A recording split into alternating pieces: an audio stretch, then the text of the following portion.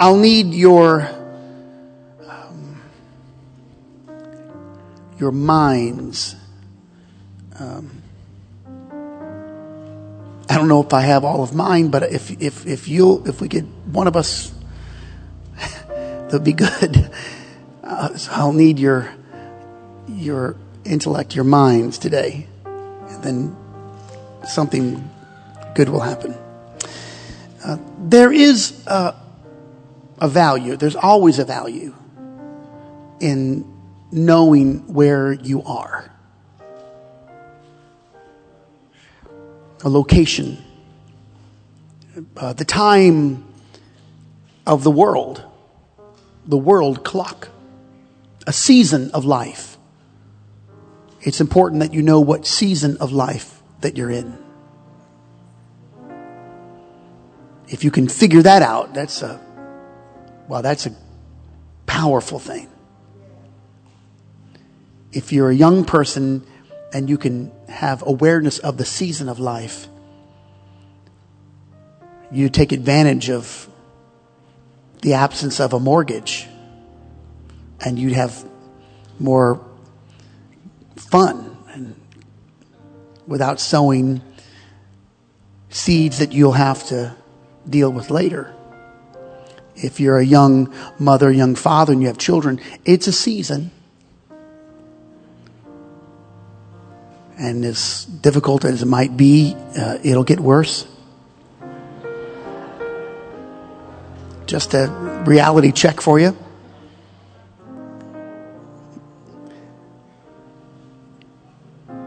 It won't be the only time in your life that you're up all night concerned. Even knowing where you are in age, that helps you with how you ought to dress.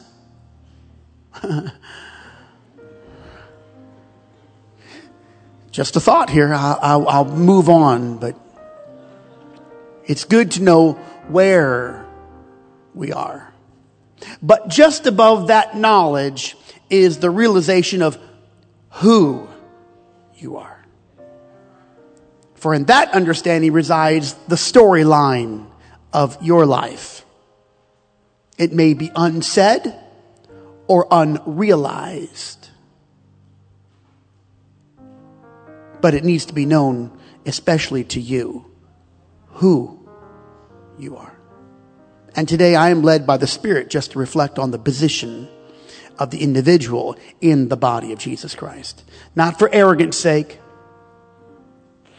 Goodness, if we were honest, we would know we're far from perfect.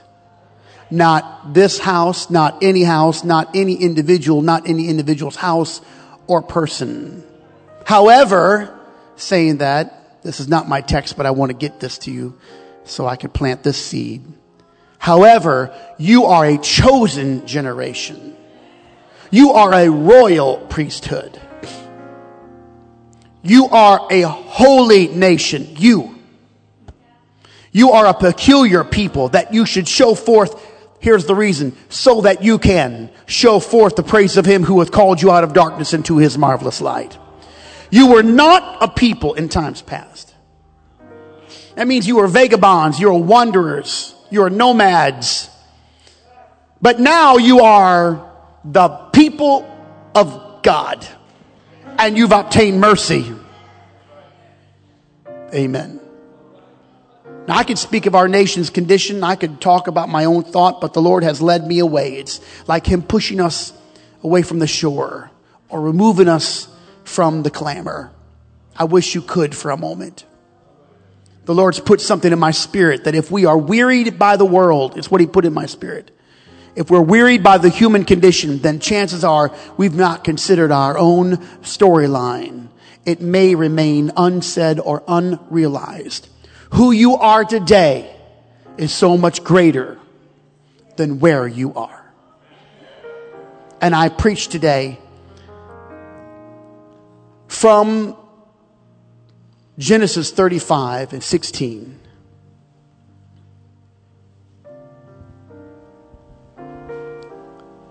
As our text.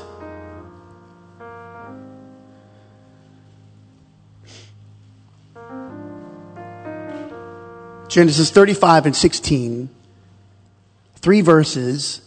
And they journeyed from Bethel, and there was but a little way to come to Ephrath. Ephrath is the ancient name of Bethlehem. And Rachel travailed, and she had hard labor. And it came to pass, when she was in hard labor, that the midwife said unto her, Fear not, thou shalt have the son also. And it came to pass, as her soul was in departing, she's going to die, she called his name Benoni, but his father called him Benjamin. I preach today, left-handed sons of a right-handed father. Amen. I thank you for your word. Add a blessing to it. Anoint all of us to hear it and receive it. I thank you, Lord. Just help us, Lord, in recognition of what you've done for us, Lord, and who we are. Hallelujah, Jesus. Hallelujah, Jesus. Hallelujah, Jesus. Hallelujah, Jesus. And all the saints give him praise today. Come on, let's do that one more time.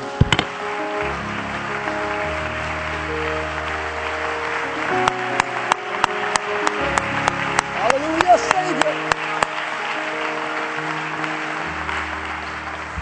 Amen. And you may be seated.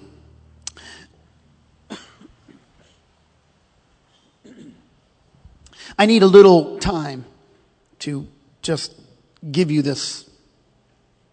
So I'll teach a little lesson, then we'll get where we need to be. Even in my younger years, I struggled with the deception of Jacob in regards to his father and with God's continued faithfulness to Jacob. He deceived his father. He took the birthright from his brother. And as I was thinking of that, struggling with that in my young years, maybe even before my teenage years, I always struggle with that. Sometime later, it was around that time that I lost the allure of Rachel, Jacob's wife. As I grew, I realized that she seemed shallow to me. I didn't buy into her. You might recall that when Jacob saw Rachel, he immediately kissed her, cried out, "This is wonderful." He wanted to marry her, but her father Laban made him work for 7 years for her hand in marriage. It was a long time for him to work. He had a value placed on her. And Jacob, even though he was immediately attracted to her, he had to wait. Some call that love at first sight. He saw her and wanted to marry her. But if we read in context and in the timeline, Jacob was not mature in his decision-making qualities.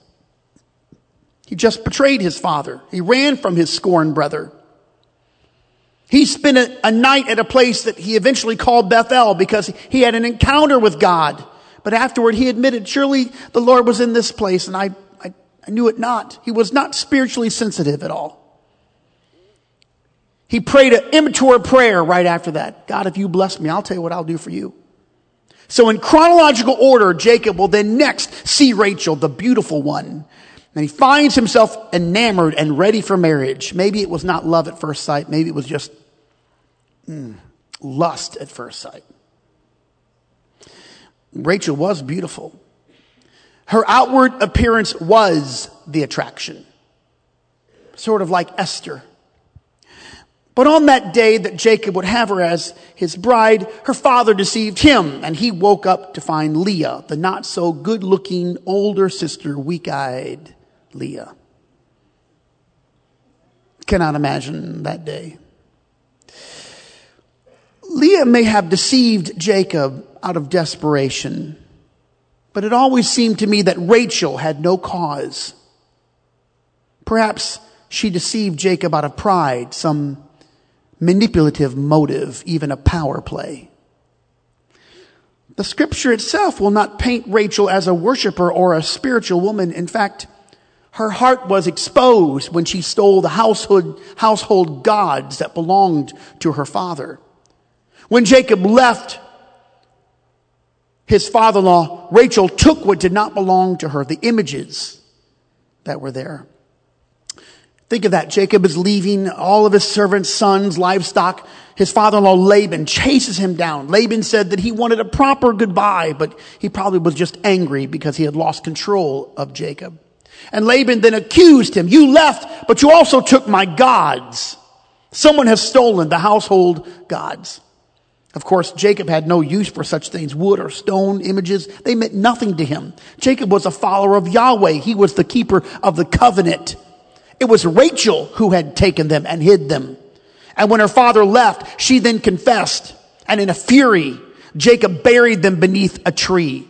To me, it further emphasizes that Rachel at least struggled with her worship and devotion.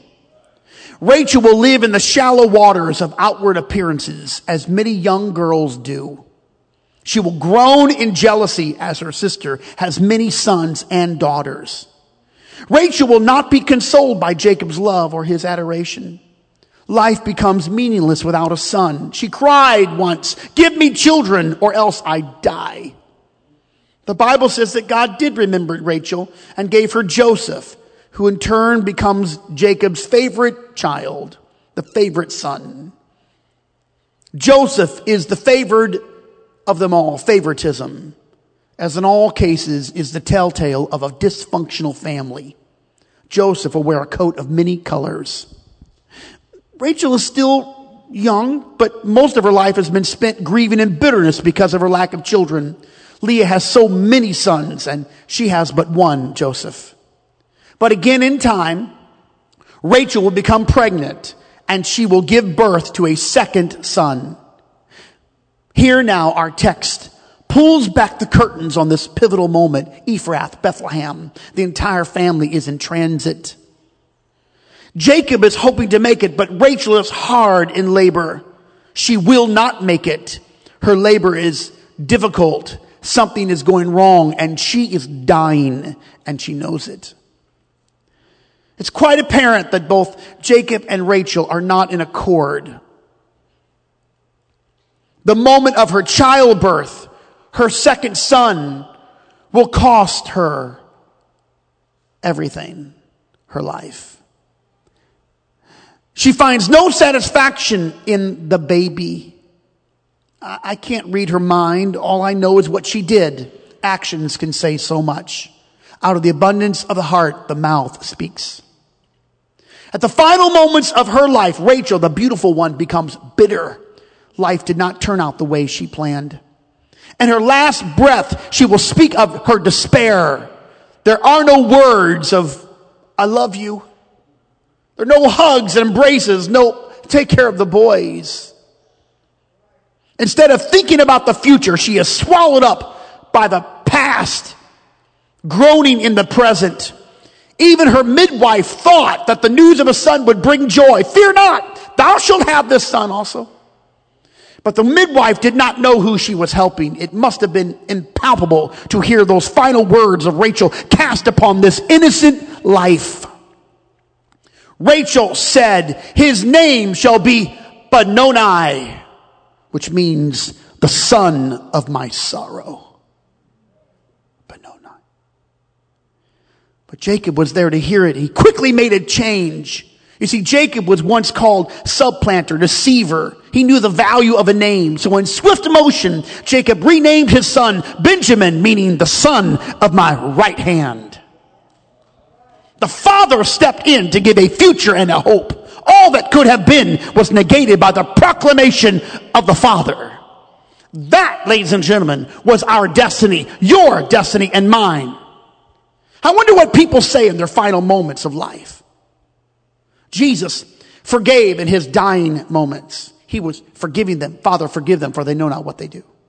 Stephen, as he was being stoned to death, he looked up to heaven in Acts 7 and said, Lord, lay not this sin to their charge. Paul was blessing the Lord, writing and witnessing moments before he was beheaded. Peter would not let them hang him the same way they crucified the Lord, so he begged them to hang him upside down. He was thinking of honor. But Rachel was thinking of herself.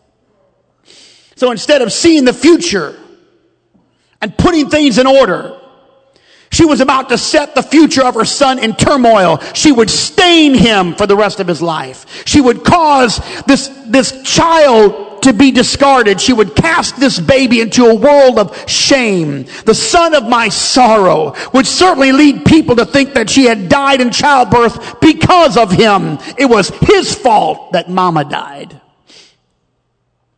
Sorrow would follow him all the days of his life. His name would echo of misery, disappointment, and loss, never making the mark, not far enough, not good enough, without joy, hope, or a future. Benoni. But at that moment, Jacob acted quickly. He stepped in and changed it. Jacob said, oh no. His name shall not be of sorrow. His name shall be Benjamin. Jacob, whatever mistakes he had made in his life, he knew the value of a name. He knew the value of a mold. He knew how to start out right and how to start out wrong. He knew that if he paused or if he waited or allowed his dying wife's voice, the poison in her, if he stood by, this baby would forever be tainted. So Jacob, Israel, stepped in and renamed him Benjamin, the son of my right hand. I'm in prayer and the Lord speaks to me about Rachel. Maybe not the totality of her life, I do not know, but at least in the last few moments of her existence. Rachel imposes her mindset, her memory on her son. She tries.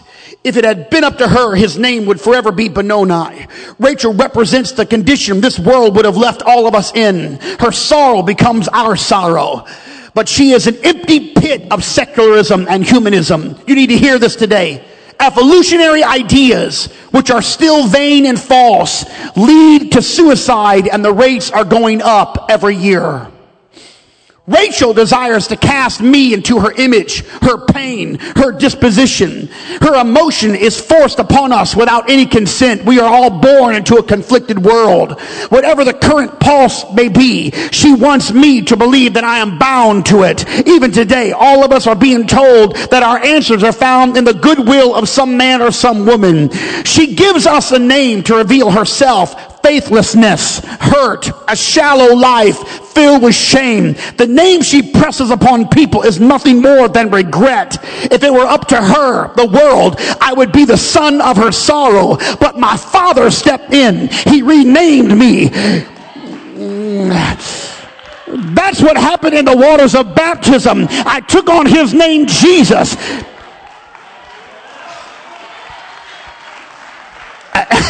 And though I'm bound to this mortal life, he is full of mercy and love. When I was a vagabond and lost and not a people, he brought me in and he gave me a name.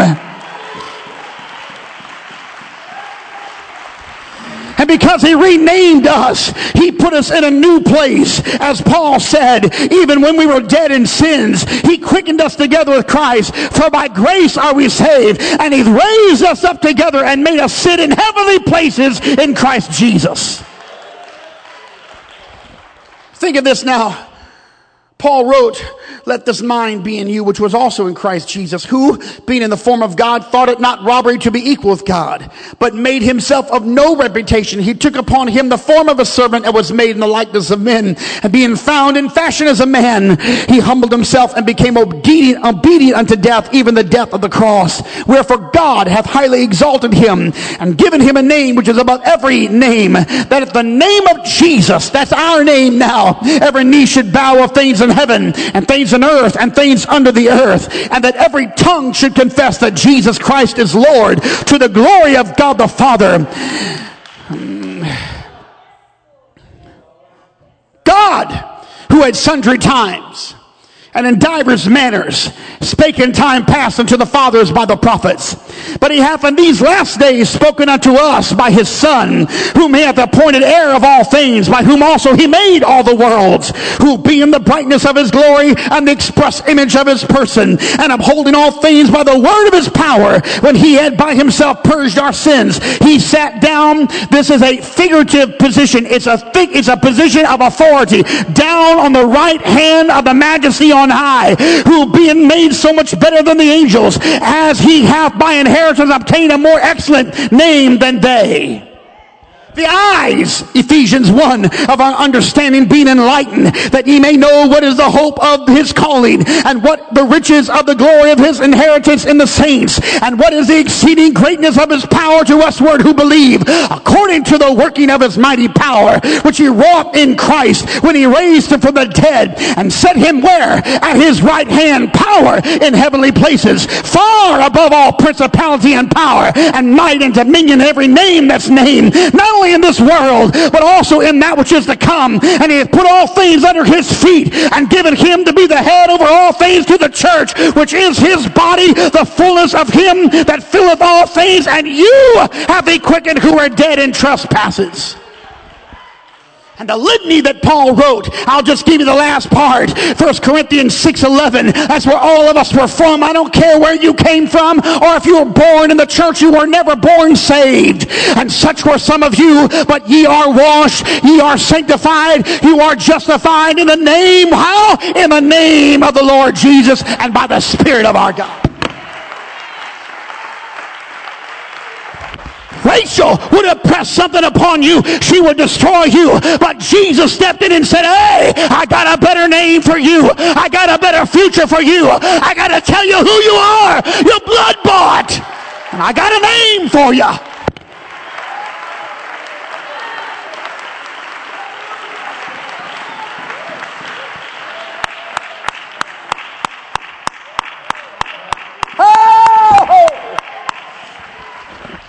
You got a storyline today. It may be unsaid or unrealized, but you got to know who you are today. You are a royal nation. You are a holy person, a holy priesthood. All right. Yeah. Rachel died,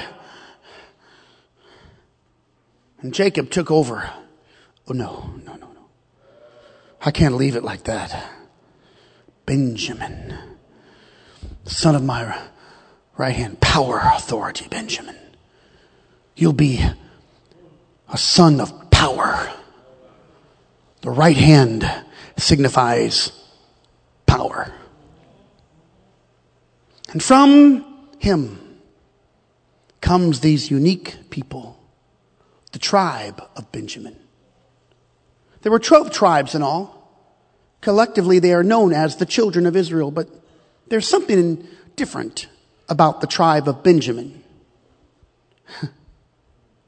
Very different. In fact, you won't find it in any other scriptures of the Bible or any other tribes.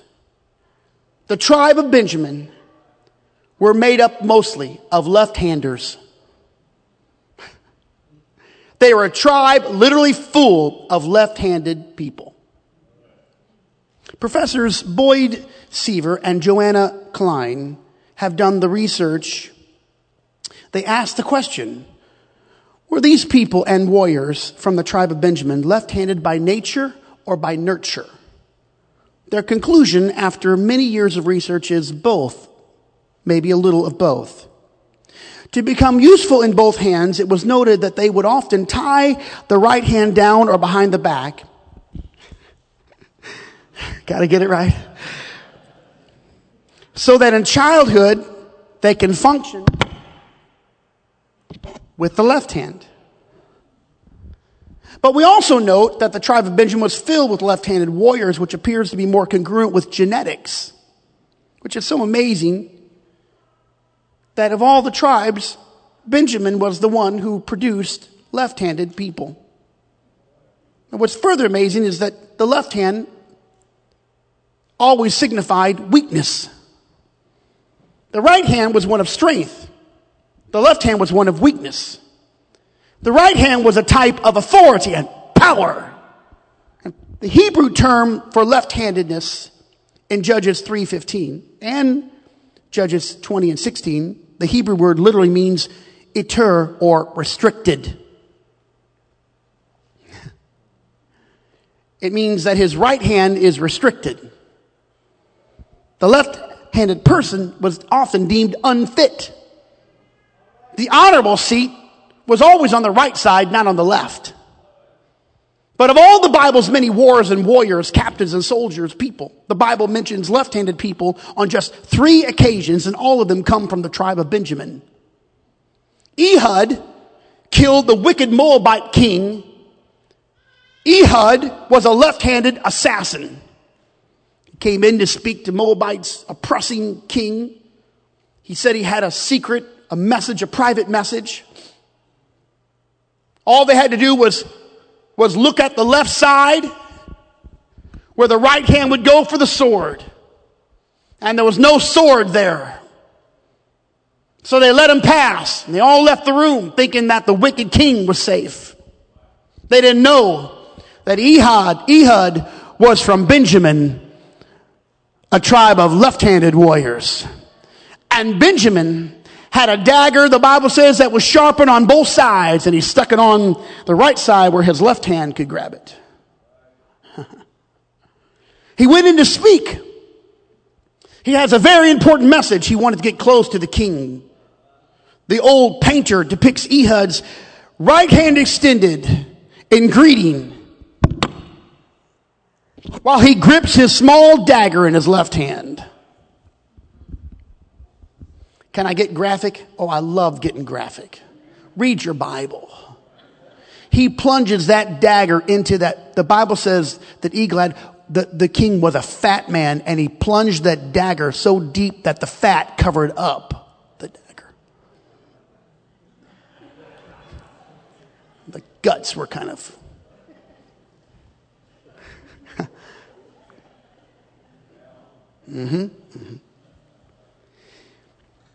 Israel had suffered 18 years under the evil rule of this Moabite king when God sent Ehud, a left-hander from the tribe of Benjamin. I'll give it to you. Here it is.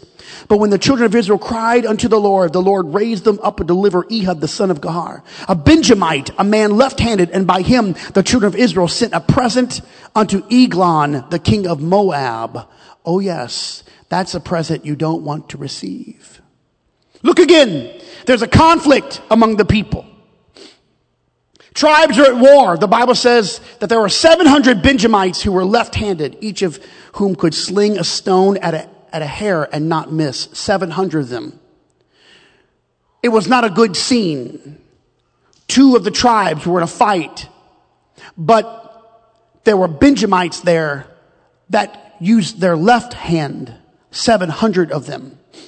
The third instance in the Bible happened when David was in trouble. He needed help. A couple of dozen warriors from the tribe of Benjamin came to his defense. 1 Chronicles 12. Now these are they that came to David to Ziklag while he yet kept himself close because of Saul the son of Kish. And they were among the mighty men, helpers of the war. They were armed with bows and could use both the right hand and the left in hurling stones and shooting arrows out of a bow, even of Saul's brethren of Benjamin. They were ambidextrous warriors. It is a consistent intersection of left-handedness and the tribe of Benjamin.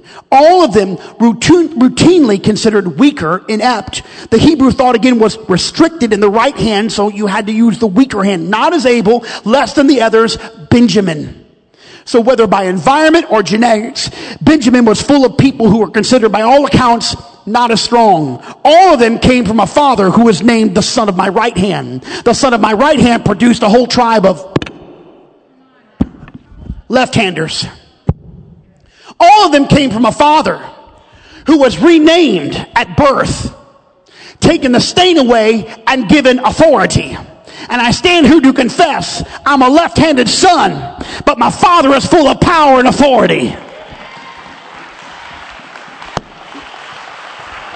Oh yeah. That's why the world can't figure me out and can't figure you out. That's why the devil is so perplexed to see us survive every attack that he rages at us. That's why our enemies are bewildered how we are all still standing when by all accounts, we should have fallen a long time ago. You should have been swallowed up and eaten because you know you're not strong, but you are with a Father who has all the power and the authority. Hey, when you got up this morning, you are still trapped in the human condition, but you got a daddy who is full of power and authority, and he has sat down in the position of authority. Yay! I don't want anybody to tell me that I can't do it. You don't know who I'm connected to. It's not my name, but he gave me a name. It's who I am.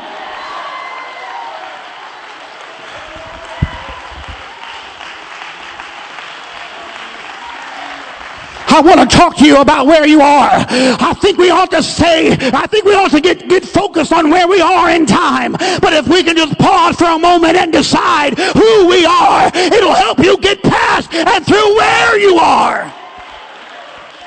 Yay! And when you have sickness, and you will, and when you have family trouble, and you will, and the doctors say, well, let me just tell you where we are. You just remember what Pastor's saying. You say in your mind, I may be in a bad place, but you don't know who I am. For me to live is Christ and to die is gain. Someday we're all going to die. And you got to say this, I may be in a bad location right now. It may not be right now, but you don't understand who I am. I'm called after one who has all power over all principality and all authority. I know I'm a left-handed son, but you ought to see my Father. Yeah, I wish you'd clap your hands and help.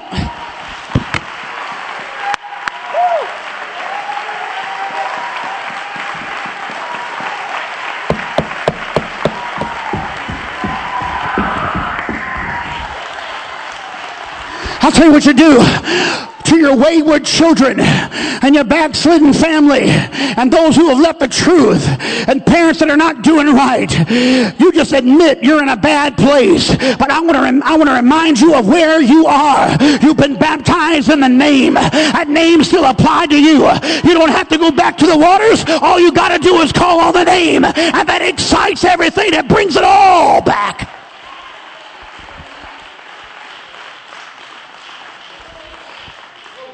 We were born into weakness. I got to tell you, the struggle was baked in from our first breath.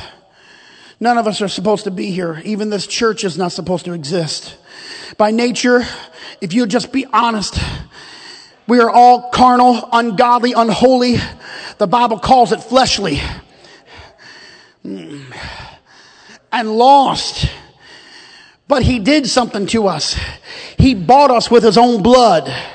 And he took us in our low state and made us into an instrument of purpose. And whatever we have, whatever power of authority or position we might have, it comes from the source, not from our own making. You're a left-handed child of a right-handed father. And I just want to impress this word upon you. He gave you power to overcome the most troubling things in life. He gave you an ability to choose a holy path. You can speak with authority because it comes from his authority. I'm not talking about being arrogant. I'm not talking about being proud. I'm talking about realizing the storyline of your life. Open up your mouth and begin to speak with authority over everything that is conflicting in your life. If your home is messed up, you go back to your home today. And when you open up the door, you walk through that door and you say, I proclaim authority in Jesus' name. I pray every bad spirit out of this place. You can tell the devil you have no place. You have authority.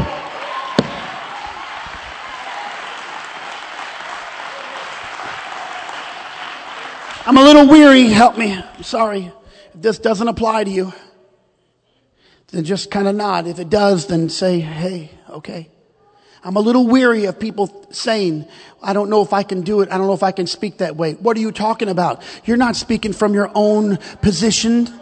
Of course you can't in your own way. Of course you don't have. Intellect does not drive out the enemy of your soul. It's the authority of the Holy Ghost and the name of Jesus that did that.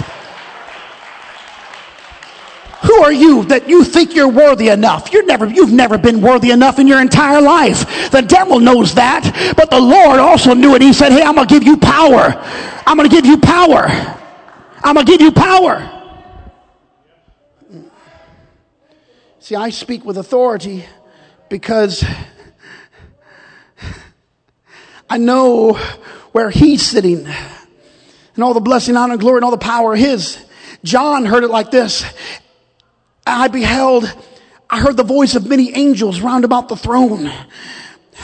The beasts and the elders, and the number of them was 10,000 times 10,000, millions and millions of thousands. They were all saying with a loud voice, worthy is the Lamb that was slain to receive power, riches, wisdom, strength, honor, glory, and blessing. And every creature which is in heaven and on the earth and under the earth, and such are in the sea, and all that are in them, heard I saying, blessing and honor and glory and power be unto him that sitteth upon the throne and to the Lamb of God forever and ever and ever and ever. My power didn't come from my goodness. If it were up to my goodness, I'd do nothing. But the Father knew what I needed. He knows you. He knows us. Nothing is hidden from him. Struggles, yes. Fears, yes. Anxieties, maybe even hypocrisies. He knows our most intimate thoughts, and yet he will not allow me to be called by the name or names which the enemy of my soul would press upon me. Instead, he has given us authority. I'm not even sure if you grasp it. Maybe too many of us have heard the bitter voice of Rachel, and it's become a poison to us. But Jesus said in Luke 10:19, behold, I give you power to tread on serpents and scorpions. Those are spirits. And over all the power of the enemy, and nothing shall by any means hurt you. So I rise to say, I am called after him. We are the sons and daughters of God. We are joint heirs with Jesus Christ. We sit in heavenly places, though we have no right to be there. Yes, by nature, we are a collective group of restricted people. We really do not measure up, but by his grace, we are saved. And by his spirit, we are anointing. And by his name, we have authority.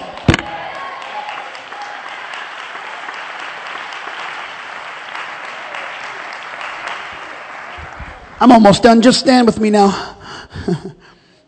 I just need to relay something to you. I need to put something in your brain. Because you're going to forget who you are, and you're going to be encumbered by where you are. And you've got to remember who you are today. And when you start to look at yourself in the mirror, you take care of the things you can look at, but don't think that's where it ends. It didn't end there. Restricted by birth, yes. But you are sons and daughters, left-handed howbeit. But you are the sons and daughters of a right-handed Father. Yes. So put your shoulders back and lift your head up. Smile. Be confident. Don't let the world or the devil or the enemies or anyone bring you down. You have authority in Jesus' name. You don't need to cry bitter tears. If you're crying, you cry for the salvation of people, for the healing of people, but you speak with confidence and boldness. And you say it, not according to me. This is what Peter and John had to get into their spirit. When they saw the man at the gate called Beautiful, all I can think of is, and there's a beautiful gate. And in front of that beautiful gate is a man that is weak and lame. All I can think is the outward, full of a bitter, ugly inward. All I can think of is Rachel, the beauty, with an ugly inward. And Peter and John walked up to that man, and he looked at them, expecting to receive a natural thing from them. Because that's what people want to do, give you a natural answer, but it's not sustainable. And Peter and John walked up to that man. The ugliness, the sorrow, the lifetime struggle in front of the beauty, the beautiful gate. And they said, silver and gold have we none. Look, we're just left-handed people. We have no power. But such as we have. Here we are, but as such as we have, give I unto thee in the name, this is what they said, in the name of Jesus Christ of Nazareth, rise up and walk. And they reached out and pulled him up. I say to you, dear saints of God, holy men and holy ladies of God, you have power you've not tapped into yet, because you keep thinking that Rachel has authority over your life. She has no authority over you, and whatever she named you, that's a lie. Daddy has already stepped in and said, oh no, wait a second, I got a brand new name. That's going to be Benjamin. Don't worry about it, Benjamin. You're going to have a lot of restrictions, but I'll tell you, I'm going to give you authority and power, because it's not in you, it's in me. Oh, hey!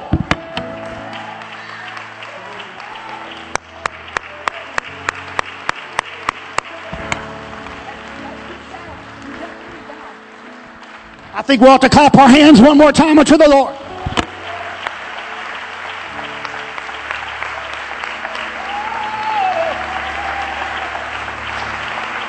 So if you see me dancing, it's not because I think I'm good. It's because I recognize and realize who I am. I am a child of the Most High God.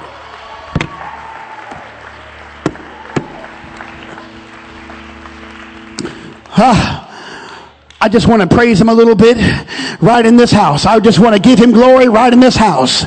I thank the Lord for his goodness. I thank him for his mercy. I thank him right now for his love. I thank him for bringing me in. I thank him for authority and power in the Holy Ghost. I think somebody needs to just do that right now in your own way. We ought to be thanking God for the Holy Ghost. You ought to be thanking God that you're a blood-bought child of the Most High God. You ought to be rebuking everything in your life that's not of God and saying you got to get out of here, because I've got authority, I've got the name, I've got the power, I've got the blessing, I've got the hope, I've got the mercy, I've got the authority.